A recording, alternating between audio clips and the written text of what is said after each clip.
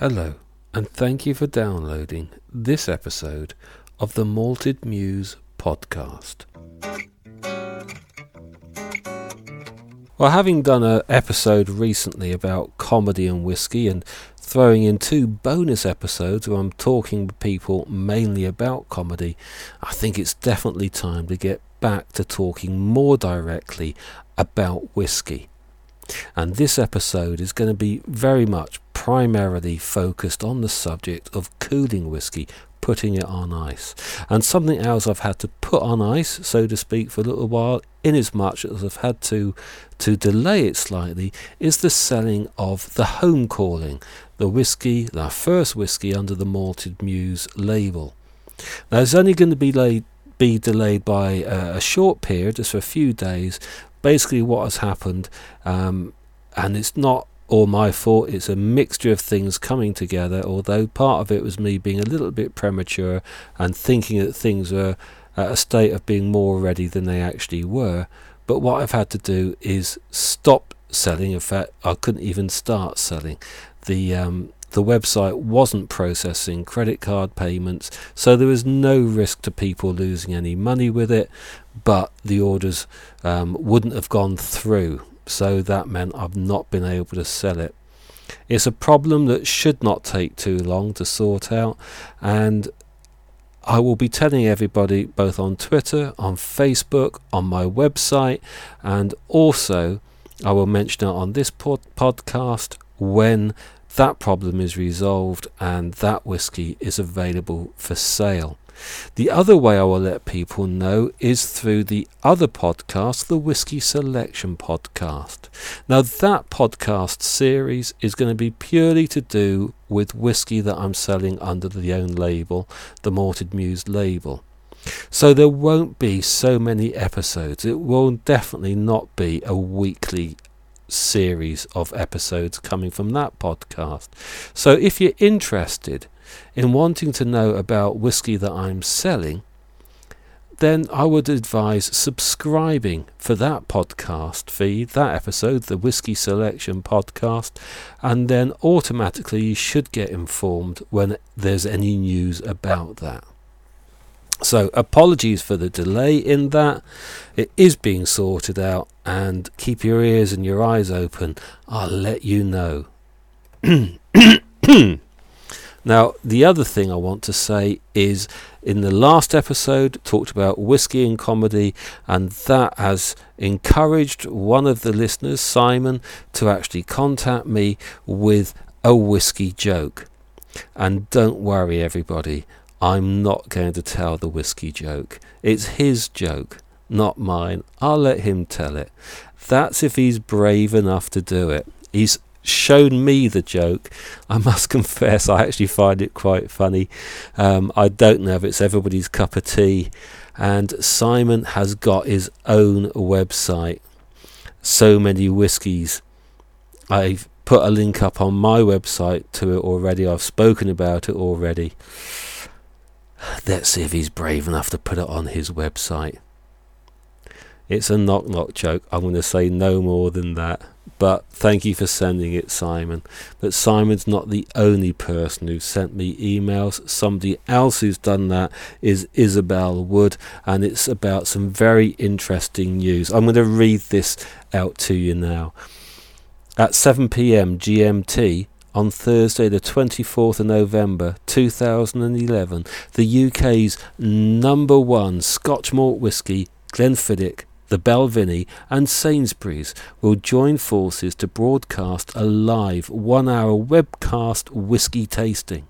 Throughout the broadcast, 8 Scotch malt whiskies will be nosed and tasted, and topics such as distillation and maturation discussed. The event will be aired live from the award-winning Glenfiddich distillery via http://distillerytasting.co.uk. Now I will be putting a link for that on my website, and if you want to find any of these links, go to the episode guide. That's where you'll find them. The expert panel consists of whiskey writer and broadcaster Eddie Ludlow, the Balvenie Global Ambassador Sam Simmons, Glenfiddich UK Ambassador Jamie Milne, Sainsbury's malt whisky buyer Steve Smith, and malt enthusiast and Sainsbury's shopper Richard Berry. Panel chair Eddie Ludlow comments, "This is an incredibly exciting project, bringing together, I believe, for the first time, the distiller, retailer and consumer." Well, that looks like it's going to be a really interesting thing to watch. Talking about 8 whiskies, I wonder what ones they're going to be. I can tell you that as well. It's going to be the Glenfiddich 12-year-old, 15-year-old and 18-year-old, the Glenfiddich Rich Oak, the Balvenie Doublewood and the Balvenie Signature. Sainsbury's Taste the Difference Islay Scotch Malt Whisky and Sainsbury's Taste the Difference Highland Scotch Malt Whisky. Wow. So they're going to try to get through that lot in an hour? Good luck to them. I can remember doing the Twitter tasting with Balvenie recently with the Ton 1401, and what I have to say, a wonderful stress. It was really enjoyable, but my life, there's some pressure there as well. And that was with, well, we'll say 2 whiskies, because it's the Ton 1401 and it's also one of the casks samples that I tasted from the 10 casks that went into it. But to have that many whiskies in an hour, God, that's going to be some doing. And it's really exciting to see that. I hope to be online to watch that. I can't promise it because there's so many other things going on with me at the moment, but that looks really good. Anyway, I've spoken about the home calling. I've mentioned Simon's joke. I've talked about this web tasting. I think it's time to get on with the rest of this episode. You know, it sounds so simple, doesn't it? It's so easy to say, so natural to ask for. For some people, it's almost like a reflex action. Scotch on the rocks. It is a classic combination that is not only a drink order or a serving suggestion, it's a statement. As soon as you say Scotch on the rocks, you get that sense of status, of success, and strangely of fashion. It sounds confident and contemporary, even though generations have had it.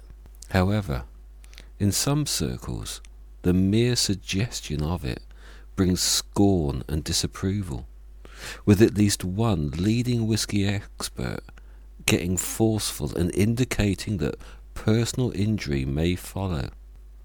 See, my personal approach is one of caution. I am aware that reducing the temperature can reduce the nose and the taste of a whisky.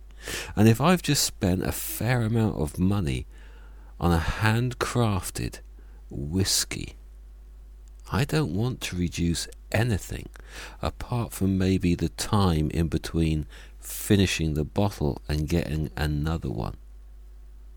I must confess, however, that there are some whiskies, usually American ones, and some circumstances where a bit of ice enhances the experience.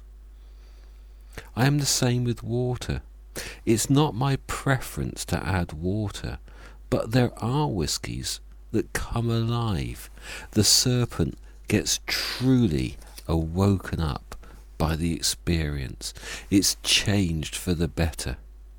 Maybe, just maybe, this could be the case with temperature. Maybe cooling does close it down, but maybe some whiskies need a little bit of taming. And maybe it is not as simple as that. Maybe there is more to it than just making it cold. The classic image that comes to my mind is ice out of the ice tray in the freezer, put into orange squash when I was a child. That's what I think of when I think of ice. And that is not what we want for whiskey. Firstly, we don't want ice cubes that have been sat for months on end in a freezer.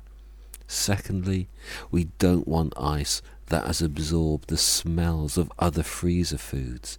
And we certainly do not want as I once had the ice that was scooped up from a fish counter.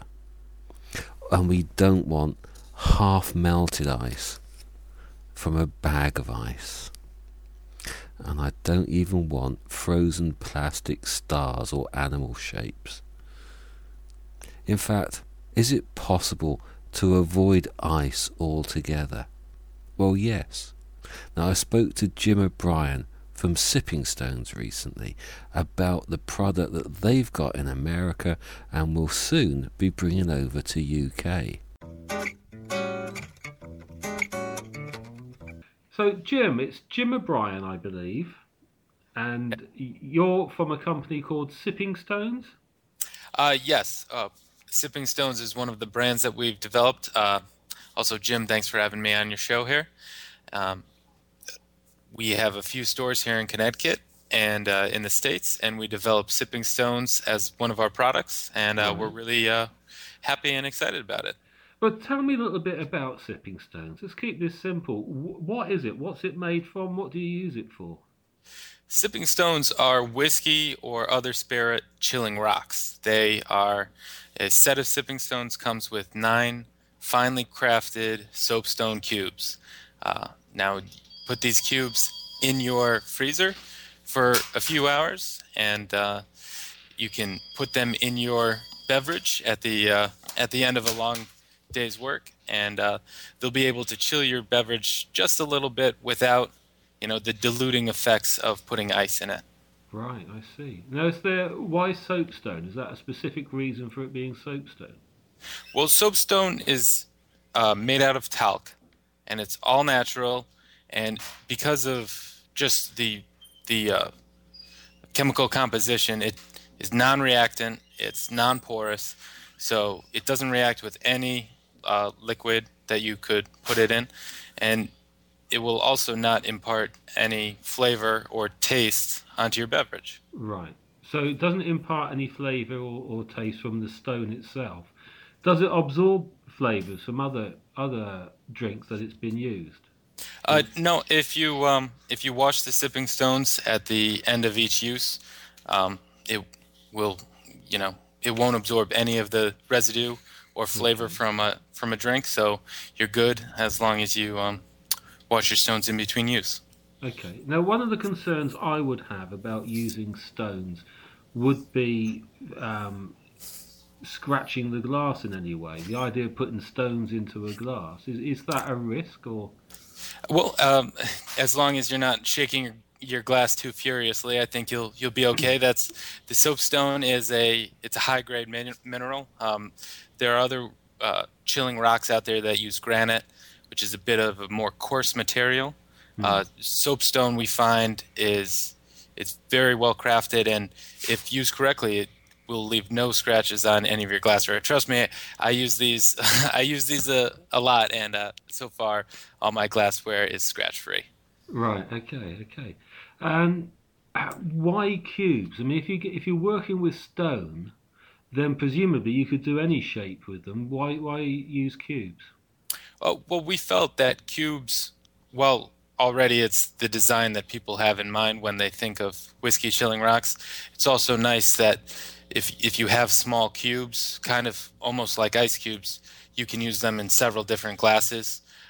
We've thought about whiskey discs as well, which are uh, more of a round. They have a nice design, a rounder disc form.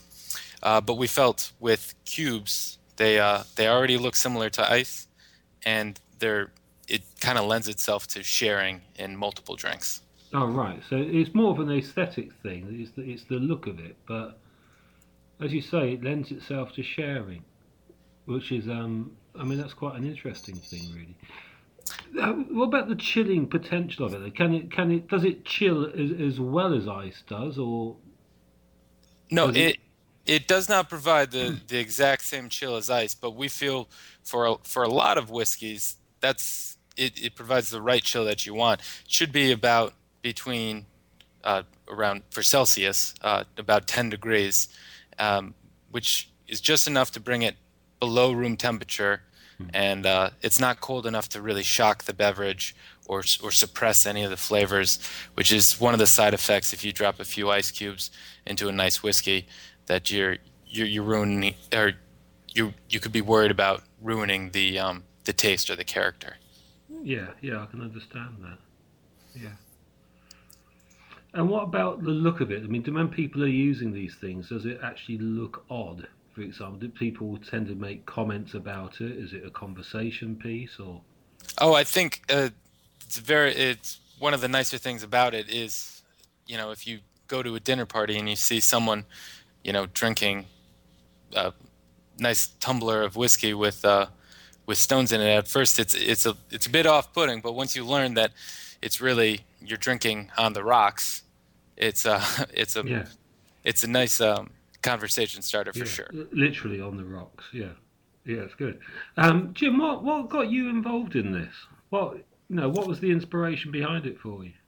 Well, a few of us here have used whiskey rocks before, and we thought that really we could do it better. We looked at it and we went to the drawing board and we came up with nice packaging, and we found some good suppliers that can do a variety of different colors. We have gray sipping stones. We have white sipping stones, which, as far as I know, are the only white whiskey rocks on the market. In 2012, we'll also be coming out with black soapstone sipping stones.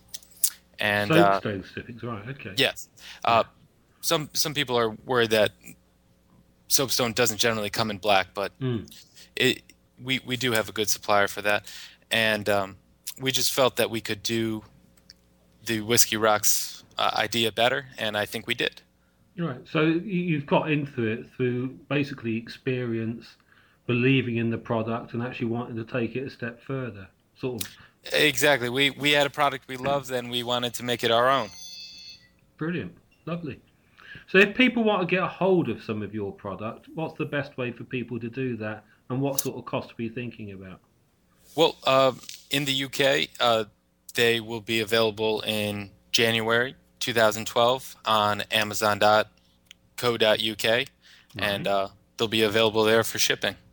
Okay. And at the moment in America, Canada. Yep, they are available on Amazon.com and through our own retail stores here in Connecticut.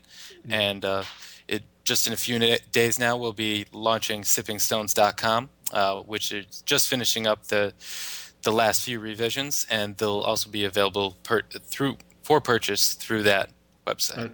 Okay. Any idea when that's going to be coming online? I would guess within the next week, probably Okay. by the Right. first week of November. Right. I'll just accent that a little bit then. So it's by the first week of November, because of course by the time this goes out, it might not be next week. You might actually already be online. In which case, I'll make certain I put a link of that up on the website that goes with this podcast. Oh, well, that would be much appreciated, Jim. Yeah, it'd be great for other people to be able to find the website. What about the price of them, Jim? Oh, How does that compare with buying a bag of ice, for example, or? well, it is. I mean, it is a lot more than ice, but it's about $17 US and about 15 pounds in Great Britain when we bring it over in 2012. But again, the thing to keep in mind is that it is reusable. I mean, Yeah. if you buy this one pack, you'll have them for every dinner party you ever have. Yeah, and as you said earlier on, we're talking about a pack. It's not just 2 cubes. Is it 9 cubes? Did you say that's in there? Yep, it's 9 cubes, and it comes with a nice muslin bag. It says Sipping Stones on it. Should be a nice gift item for anyone looking for the hard-to-get person. Yeah, that's just what I was thinking, actually. Jim, that's wonderful. Thank you ever so much for your time again. And Jim, And, thanks for having me. It's an absolute pleasure.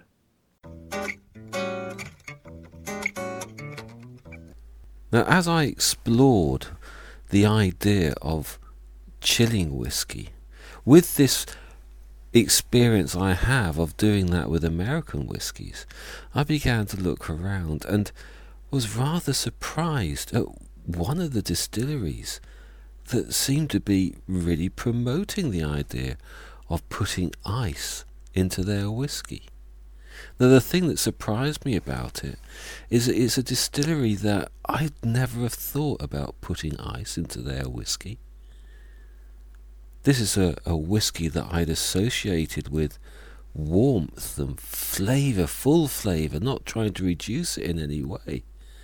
Now, it's also a distillery that in many ways I've come to trust. It's a distillery that has got a big reputation, a distillery of good standing.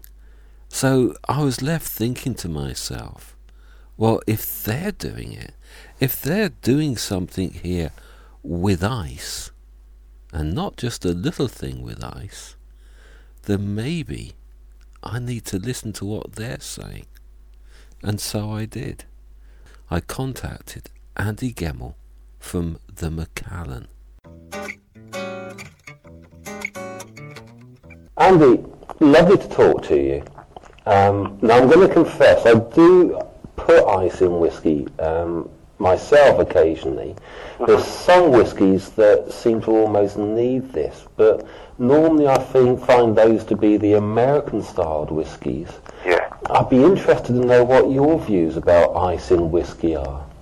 Of course. I mean, I think you might be right. The American-style whiskies, especially the ones that maybe have some rye in it, etc., maybe need a little bit of that water just to balance out, if you like. But for me, the new generation of whiskey drinkers, and especially single malt drinkers, are more open to adding ice to their whiskey. Now, again, they look upon it as not as dulling down the flavours, but they're looking at it as a process of almost like adding the water, so they're kind of adding dilution as well through this, and making it a little bit more accessible possibly as well. So I'd be an advocate for that if the whiskey's right, as you say. Right. So what would you say to those people who argue you should never put ice in whiskey? I think if you look at the single malts, there's such a huge range there. So that to say as a sweeping statement that you can't add any ice to any sort of single malt is ridiculous. Really, some need that, and again, the big thing for me is if it's actually introducing new people to drinking single malt by adding ice, if it makes them enjoy it a bit more, then who are we to say that's wrong? They might get to a stage as well where they don't add ice to it and they maybe just want to appreciate it more with just a splash of water. That's fine, but if it's introducing people to our category of single malt into the Macallan range and etc., then I don't see who we can be to say that that's wrong. Does that make sense? Yeah, it does. One of the problem I have with it myself, what I'm trying to understand, is that Macallan is a whiskey that certainly in the past, unless I've got it completely wrong, which I don't think I have, but it's a whiskey that's got a strong association with sherry cask maturation. Yeah. Now, sherry cask maturation, I find, usually gives a fruity, rounded, warming whiskey. Yeah. How does that respond to ice? It actually responds fine, and again, if we're going to get into the details of it depends what kind of ice we're talking about. So, if you go to Japan, for example, and you're getting a carved ice ball, made in front of you, that's not going to dilute too much, so you're not adding a huge amount of dilution. Yes, you're chilling the drink down, and some might say taking some of the flavour out of it, but actually, if you look at Macallan, if you look at the fine oak range versus the original with the sherry kind of casks, then if the sherry cask kind of original drinkers of Macallan, they usually won't do that at all, whereas the new generation of the fine oak drinkers are more than happy to add ice to it. So I suppose it just depends what they're looking for, And the fine oak, the difference being fine oak's got a bit of bourbon cask in it, or? Yeah, it's a bourbon cask, so you've got a lighter, if lighter's the right word, you've got a lighter style of single malt there because of the American oak casks. Yeah. But you mentioned, going over to Japan and watching people do these carved ice balls. We can't all afford to go to Japan. It's very true, yes. But I think there is another way of getting hold of ice balls. Yeah, I mean, there's a few ways. I remember the kind of long story is that I remember going across there maybe nearly 10 years ago to Tokyo, actually happens the most. And I remember seeing the bartender create me this the cricket ball size sphere of ice with his hands and moulding it, and it was just an incredible feat. But you're right, we can't afford all to go across it. And actually, I can't imagine sitting in the Horseshoe in Glasgow and getting an ice ball carved for me by hand in there and waiting that long. So the Macallan they've got a machine that comes from the Far East that is called, it's a ice ball Macallan machine, but it's called a Tazan, and it's an incredible machine. It doesn't actually plug in, it works, it's copper, and you put a large chunk of ice inside this, and it self heats, and it creates a perfect sphere of ice for you as well with your Macallan. Right. Now, is that something that people would have in their kitchens, or is that more? At the moment, it's in the bars. It's in quite an expensive bit of kit, but it's in a lot of top end luxury accounts for us at the moment with in the UK. And actually, I'm just back from Madrid there, and it was quite a few bars in Madrid being used as well. It actually sits on the bar top, and it's as I say, copper, so it's got a nice bit of standout. And it's for consumers, for your punters, for the people that come into your bar. It's a nice show piece as well to see it being created. So how does this work? Why is it then that ice balls seem to be better than ice cubes? Again, it's to do with surface area. If we get into the kind of technicalities of it, the bigger the block of ice, the less it's going to dilute.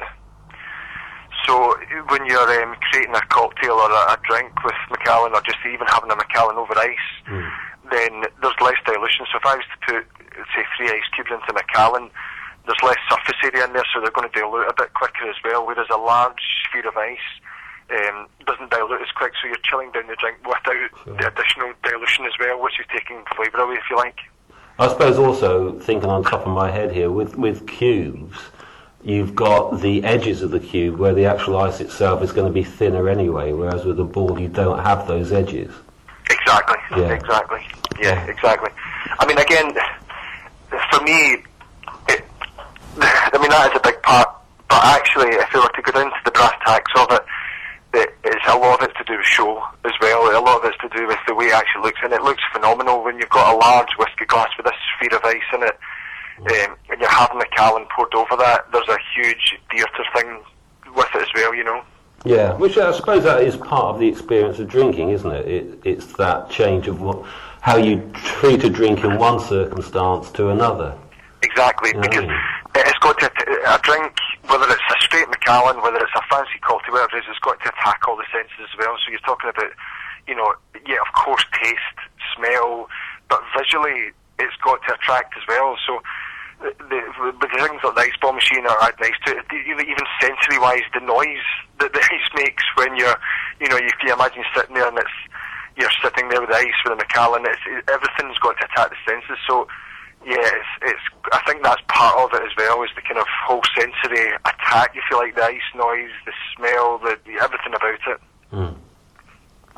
But that is chilling without too much dilution. What are your views on these stones that you can get now that you put into whiskey? Oh yeah, I've seen these, I actually came across these in Italy. Excuse me.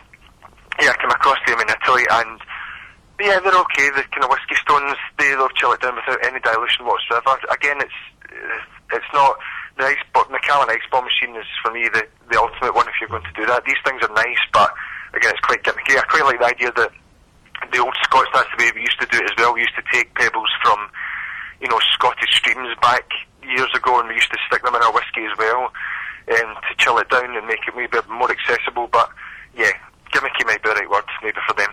Yeah, that's great. Just off the top of my head again, what about the other end of the spectrum? What's your views on actually warming whiskies? Yeah, without a doubt, you need to remember that I'm lucky enough with my job that I get to travel the world, so if you go into a hot place, then of course the ice is something that, maybe more the consumers want. But here in Scotland, when it comes into this time of year, the amount of requests I get for toddies, for classic whiskey toddies, for all these kind of drinks is huge. So yeah, there's nothing wrong with that at all. We grew up, I think you'll be the same, Jim, with your first introduction to whiskey was probably when we had a cold or with a sore tooth, and our grands made us a kind of warmed whiskey, toddy kind of drink. So for me, I think there's nothing wrong with that at all. Yeah. This is going to sound terrible, and the whiskey aficionados will hate it, but there is nothing more lovely sometimes than a whiskey with just a splash of fresh apple juice just warmed up a little bit. It's a gorgeous drink. Mm. Yeah, I think you're right, actually. I think sometimes we can be a little bit over-precious and forget that this actually is a drink to be enjoyed, and we enjoy it. Yeah, and there's different drinks for different occasions and different times of year, and and I think with single malt as well. I mean, I deal a lot with cocktails and mixed drinks, and the amount of times if I was to make a drink with a single malt whiskey, I feel as if there's a sniper on a roof somewhere ready to take me out at any given moment, if I mess around with it. But yeah, there's different times of year, there's different types of drinkers. I'm not saying put it in a pineapple and shake it up, but little things you can do to enhance that base spirit, bring out some of the characters that you get from Macallan. There can't be anything wrong with that. Yeah. Andy, that's fantastic. Thank you ever so much. No problem at all. It sort of helps clarify things and also demystify some of the things as well. Yeah, I mean, that's it for me. Don't get me wrong, we have with single malt whiskey, we have a spirit that we should always be proud of. We have a spirit that, around the world is looked at more as the most artisan, spirit category there is. The way we create it, the time, everything we put into it, the detail. But with that, as you say, it becomes mystery, and I think sometimes for new people that are getting into single malt whiskey, we have to sometimes demystify it to get them to understand it. Yeah. And to introduce them into new ways of drinking it as well. Wonderful. Thank you very much. Well, that was interesting, listening to somebody from the Macallan start talking about ice balls and the idea of chilling their whiskies. He had some very good points there, some things that are worth thinking about. But maybe then that's just the beginning. Chilling a whiskey with ice is one thing, but what about taking it a stage further? If we're going to chill our whiskey, well, what would happen if we chilled it even more? And luckily, I've managed to find somebody who knew a little bit about that as well. And what I found out from talking to this person revealed to me that putting ice in whiskey or chilling whiskey actually is more than just making it colder. There is other processes going on here, and maybe it is a different way of drinking it. Now, the person that I spoke to about this was Dereck Brown, who works for Famous Grouse and had dealings with coming up with this thing known as the frozen serve. Derek, thank you ever so much for agreeing to talk to me. The issue of the serving temperature of whiskey is one that's caused division amongst some whiskey lovers. Some choosing to add ice, others consider this to be a great sin. Yeah. What's your opinion on that issue? Well, I think I'll set my stall out at the beginning. I'm a fan of experimenting. I've been drinking whiskey for a number of years, and I've, in the last probably 5 or 6 years, been involved in, through my work, experimenting with whiskey. But when you consider that as an aperitif, probably a long drink, a long serve of whiskey would be my preferred choice. With food itself, I'll commonly have whiskey served either neat or maybe with some water, and maybe as a digestif after dinner, maybe neater with ice. So I think the message really is that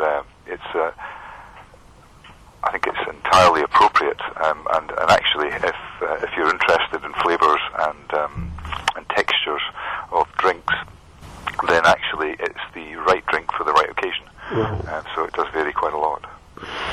Well, talking about the right drink for the right occasion, I'm aware that the Famous Grouse is now not just a product; it's a range of products. Which out of those range would you suggest best suits being served cold, and why is that? Well, I mean, the way that our portfolio has been emerging anyway has been based on something that is a little bit different in how to view a whiskey portfolio of products. And we've been extending the family, if you like, across a range of flavours.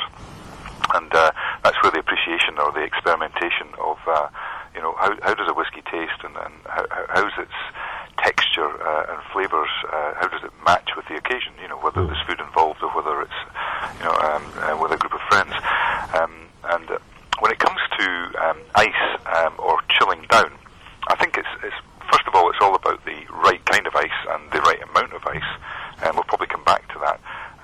But within our portfolio, our family has emerged with, I guess, what you would call conventional styles of whisky, although they have different flavours to match the Famous Grouse, the Black Grouse, and even our latest edition, the Naked Grouse. But I would probably point towards the Snow Grouse as the one that, and I think the clue's in the name, Yeah. that the Snow Grouse is the one that lends itself to chilling down, and that's the one we've in fact been focusing on. And there is a specific reason for that, and that it is made from entirely grain whisky. Right. If you want me to develop that, the idea behind that is that with grain whisky, commonly perceived as a bit of a filler in blended Scotch. Actually, the flavours, this particularly sweet and delicate flavours of grain whisky, are something that we've been working on very carefully over the last number of years. Well, not necessarily to support the fact that it is an important constituent of blended Scotch, but actually to bring out the incredible flavours that it has. I had a bit of an aha moment down in our sample room with our master blender one day a few years ago, where he passed me a glass of what turned out to be the blend of grain whiskies that go into the Famous Grouse. And it was in a coloured glass, so you couldn't see the colour. All I could get was the aroma that came from it, and it was so sweet and amazing that we decided to progress with what's now the Snow Grouse, which is a blend of grain, similar to the blend of grain that goes into Famous Grouse. And the reason that we particularly like using that is that it provides a sweeter, a lighter, more delicate flavour that, particularly when you chill it down, actually explodes on the palate when it warms up in your mouth. Now that is an interesting concept that you just brought up there, Dumpy. So what you're suggesting here is that by chilling the whiskey, you then get a different sensation in the mouth, both initially but also with the warming effect whilst it's in the mouth. Yeah. Well, to be honest, if again we studied this pretty carefully, but what they refer to as the olfactory experience, which is that you basically taste 70% with your nose. Yeah. So on that assumption, if the smell of whatever you're drinking is affecting the outcome of what you perceive it to be, and the flavours, etc., quite a lot of people don't get past the smell. They actually don't get to taste the flavours. So we've found that by chilling it down, it does a couple of things. One is that it reduces the aroma that comes off the spirit, but also it kind of locks up the flavours that you can, and as you take a sip of it, it has, as you say, it has a chilling effect in its smoothness that people that might not necessarily want to drink spirits need. Have a cold, cool drink, and it's a pleasing sensation. But then, as the whiskey warms up in the back of the mouth, and particularly down the centre of the tongue, that's where the sweet receptors are, and that's where we think that sweet.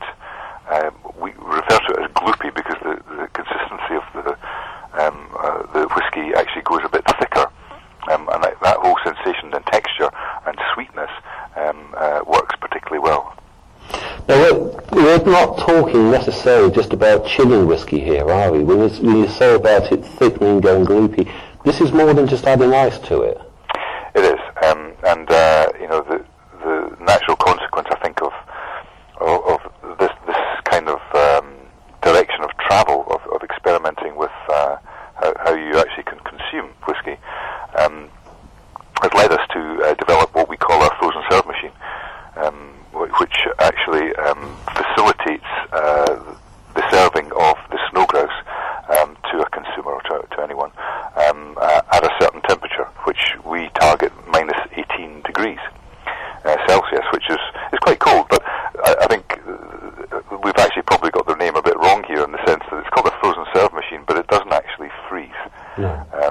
Having said that, though, I mean, you said 18 degrees. Now, I might be wrong on this, and I might be risking my family's health, but I've got a sneaky feeling that 18 degrees is the temperature of my freezer. Domestic freezers may get down to about that, but they will typically be somewhere between minus 10 to minus 18. You're right, and we chose that temperature because you do get this lovely silky, viscousy, gloopy, as we call it, consistency. But it doesn't actually freeze. I mean, because there's clearly it's 40% alcohol, so there is water available in the liquid, so it will freeze if you took it much further than that. But you really have to get to commercial freezers to do that. So a freezer is ideal to take it down to the right temperature. Yeah. So I find that is so interesting. I will confess, in the past I've kept a bottle of vodka in the freezer. I've never thought about doing it with whiskey. And of course, one of the differences with vodka is it's a drink that people tend to swallow very quickly, whereas whiskey tends to be savoured more. That's really interesting. But I think if you take, I agree with that too. And and the Snow Grouse is, we'll talk a little bit more about that, I'm sure. But Snow Grouse is used, for example, in Sweden, where they have a toasting culture. They would normally use aquavit as the liquid, not particularly vodka, I guess, but they have a toasting culture where they do, toast one another during a meal, and that's a reasonable and responsible way to consume alcohol. However, we are finding that, particularly for people who may not consider drinking Scotch whisky, that people actually like the process of sipping and savouring the Snow Grouse when it's chilled down. We present it in a glass. It's not a shot glass, but it's a slim glass, and it's designed in order to get the whisky to channel down the middle of your tongue where your sweet receptors are, and it keeps the whisky colder for a bit longer because of the nature of the glass, and that allows the person drinking to sip it a little bit, and then get this sensation that we've been talking about. Yeah, that's really interesting. Well, let's talk about the Snow Grouse a little bit more then, if we may. Obviously, you're going to be very careful about getting the right grain spirit, because as you said, it's a grain whiskey. Is there more to it than that? I mean, is there filtration, for example, taken place? Yes. I mean, the common held, well, not belief I was going to say, but the process that is normally referred to in filtration is chill filtering. What that actually means is filtering spirit or whiskey below ambient temperature. So really anything below 20 degrees C is considered, normal room temperature is considered to be chill filtered. So, but the key here for us is that we chill filter the Snow Grouse at plus 6 degrees, which is actually quite warm for a whiskey. And what's happening in that process is that the filtration process is to make after the whiskies have been blended together, it's a process to make it bright and stable, so that it will appear a clear, bright liquid on the shelf when someone goes to buy it, and that's what the consumer expects. Now, to do that, most whiskies will be chill filtered at minus something, up to minus 5 degrees C. But our intention and our rationale is that we will filter it as warm as possible, if you like, plus 6 degrees in this case, which actually refers to how severe the filtration is, because what we're trying to do is we're trying to retain the flavour molecules that are created with the blending of the different grain whiskies together, and the flavours that it gets from the wood that it's matured in. So for us, the critical element is to chill filter, albeit, but at a warmer temperature, which is around plus 6. Yeah, that's interesting. I suppose one of the other things is if you actually chill filtered at the same sort of temperature you're suggesting it's served at, you're taking actually out some of those target elements. You know what I mean? For that, That's right, yeah. That temperature range. That's right. Yeah. But I have to say, overall, we're really excited about this. We only launched the Snow Grouse. It was actually exclusively into travel retail to test the product in 2008. And it's been so successful, we're now rolling it out to a range of domestic markets. But it's quite clear that there's an interest in this whole concept of serving whiskey cold. And this is a unique way of doing it in a sense. But it's also, it's a chance. I think it's the first real commercial go, if you like, at producing a blended grain whiskey. There's one or two single grain whiskies out there, which are all very small scale, and we see it as an opportunity to get involved with consumers and give them an option. Give them another way to approach Scotch whiskey. It's a beautifully sweet liquid, very approachable, and pretty easy to drink in the sense that it has this cool palate to it, obviously, but also a sweetness to it, which makes it very very easy to drink. Well, I'm all for giving consumers choice and variety. I think that's absolutely wonderful. What has been the overall response then from the whiskey drinking world about this sort of approach? Well, I think interestingly, I think it polarizes opinion, which, from my perspective, from being involved in managing the Famous Grouse brand, is a good thing. I think if you're a die-hard malt advocate, you might say to yourself, that's not the way I normally drink my whiskey, and that, it doesn't have the same sort of attributes that malt whiskies have. But if you are a consumer who says, well, I actually don't know much about whiskey, and I would quite like to try different types, I think it's quite an interesting proposition. And what we're finding is, quite simply, that people who do not normally consider Scotch on their radar are finding this very, very appealing. And that's a good thing. What about, we talked a little bit about we talked quite a bit, I suppose, about chilling whiskey. What about going the other way, heating whiskey up? What are your views on that? It is interesting. We as part of the experimentation process, when we were working with a trial in Sweden, interestingly, at a ski resort up in Chillin, which is kind of midway up Sweden, the obvious connection to the snow grouse as a cold drink in a cold environment with people dressed up for the winter, and a bird on the front label that actually lives in the snow and gets an extra layer of white feathers to camouflage itself in the snow. The connections were very obvious. But as an experiment, we decided that we would try a coffee drink as well, so that we would add the snow grouse to a hot drink. And I have to say that it was quite successful. It's not a route that we're going to major on. I think in that occasion the coffee probably acted too much of a strong flavour to compete with the delicate flavours of the snow grouse. But it is an interesting concept. We haven't.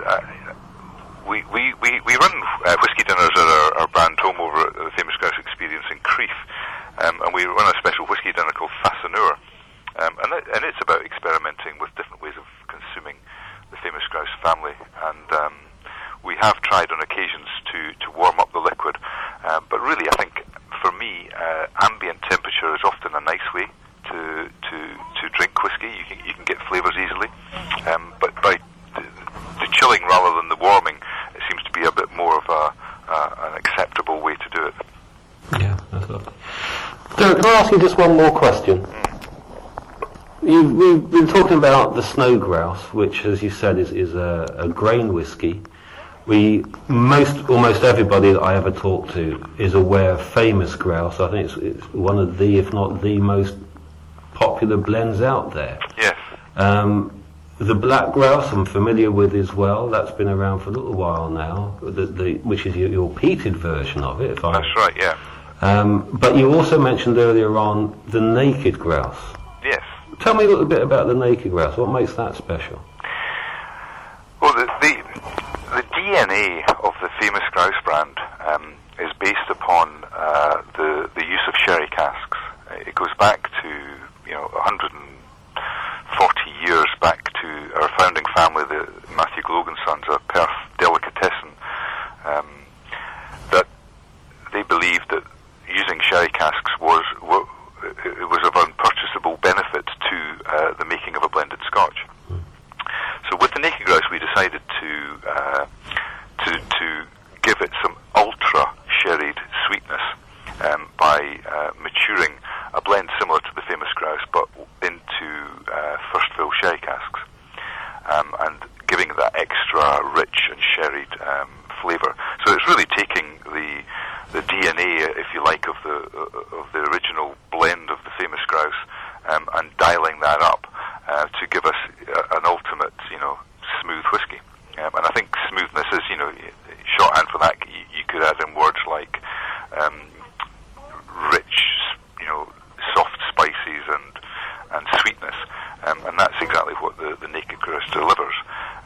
But the other probably interesting element to it is its name, and why is it naked? And it's simply that we're just trying to communicate to anyone really that we believe in our whiskey and the flavour and the way in which we go about making it more than we do about packaging. Right. So it's a bottle that's free of excessive packaging. It has to have some labels for mandatories, for fiscal marks, and for and some other legal information. But we've tried to minimise that as much as possible. And here's me thinking it was a serving suggestion. And again, as you'll have gathered, we do like things that get people talking about our whiskies, and that's indeed what one of the outcomes is. Yeah. Dereck, thank you ever so much for your time. No, not at all. That has been very informative, very interesting, and absolutely wonderful. Good. Well, thank you for taking an interest, and in anyone that's listening to the podcast, all I would add is keep experimenting, keep trying. There's some fantastic whiskies out there. Famous Grouse family are making an attempt to provide a range of flavours through the Famous Grouse, the black grouse, the snow grouse, and naked grouse. Yeah, I think that is the answer, isn't it? Keep experimenting, and I think it's very easy to forget in a world where people are wanting to preserve so many things and keep things traditional, which I can see the value of. But it is easy to forget sometimes that many of the wonderful things in the world, and whiskey itself is part of that, all began through people experimenting at the very beginning. Yeah, absolutely. It's a process we must keep doing. And I have to say, we have got some excellent mixologists in our business, and I meet bartenders all around the world who are advocating that, and it's really inspiring to go to other countries and see the different ways that people are actually consuming Scotch whisky. It's fantastic. Yeah, that's marvellous. Okay. All right, thank you very much, Dereck. You're welcome. Good to speak to you. And you. Okay, bye. Okay, bye. Well, I found that also very interesting. It's like somebody has opened my eyes to some possibilities. Whiskey is to do with experimentation. The fact that whiskey is with us is because people a long time ago experimented. The fact that we have whiskey that's matured in cask is because people experimented with that. And all the other advancements that we're getting is because of experimentation. Whiskey is there to be enjoyed. And in many ways, if somebody is enjoying the drink with ice or even at a frozen temperature, then is there anything really wrong with that? And I think the answer that I've come to, and I'm rather surprised to hear myself say this, is actually no, there isn't anything wrong with that. The whiskey's there to be enjoyed, to be savoured. Freezing whiskey, chilling whiskey, using stones in whiskey, they're ways of making that experience more flexible, of adding more dimensions to it. The idea of having a drink that's cold and knocking it back really quickly so you can hardly taste it is something I struggle with. I don't really understand the point of that. That's just a vehicle to getting drunk. But that concept of taking a drink that is really cold and subdued, so that when you put it into your mouth, it then begins that process of coming alive on the palate and responding to your palate in a different way. Well, that's different. You're still taking time. You're still savouring. You're still exploring. But you've found another way of doing it. Just another string to that bow. And is there anything wrong with that? Now, there is an argument, I think, that could go along the line of, if somebody has developed a drink that's got so much flavour and texture and complexity, and it's designed and made and reveals itself at room temperature, and it's been really well aged and all these things, why waste it by subduing it or by doing anything else with it or mixing it? And I can understand that, and I agree with that. But the answer to that is for you as an individual to develop a process of getting to know the drink. Now, when I first started doing this podcast, way back in the early episodes, one of the things I suggested was a method of tasting. It's a method of tasting that I do. It's a very simple method of tasting, and it's nothing unusual or elaborate. It's the way that most people taste the whiskey. But the reason I do it is to try to understand the whiskey. And once I've understood the whiskey, I get some idea of what that whiskey's going to be good for. Whether it's a good social get-together whiskey, a contemplation whiskey, a whiskey to take with me if I'm off walking, or, whether it's a whiskey that will mix well, and maybe also now, whether it's a whiskey that will go well with ice, whether it's a whiskey that can not only survive low temperature, but more to the point, can reveal new experiences for it, or whether it's a whiskey that should be drunk at room temperature in the traditional way, without ice, without water. Because there are whiskies out there that are complex, that are beautiful, absolutely wonderful, just the way they are, and should be appreciated for that. But there are also whiskies, and maybe there will be more of them, designed to take ice, to take a cooler temperature, and to reveal themselves on the palate, or to provide a vehicle of cool pleasure. And is that wrong? I have to say, I don't think that is wrong at all. It's getting down to the basic premise, the basic philosophy of what whiskey originally was. And that is a drink that is enjoyable and gives pleasure and helps us get through our lives, our day, to relieve stress. And if that means doing it cold, then so be it. That's okay. But in my heart, there's always going to be room, and most likely a preference. Not most likely. There will always be a preference for straight, undiluted, room temperature whiskey. But now there's also a little part of me that will find that time and that space and that whiskey that goes with the ice. It is just another string in that bow, just another way of enjoying a drink. Well, thank you again for listening to this episode of the More to Muse podcast. If you haven't heard them already, there is a back catalogue of other episodes available on iTunes. And if anybody wants to contact me, they can do so. My email address is jim@themaltedmuse.com. There's the website, www.themaltedmuse.com. themaltedmuse.com, and there's also Twitter at themaltedmuse. So thank you again for listening. I hope you'll listen next week, and until then, thank you and goodbye.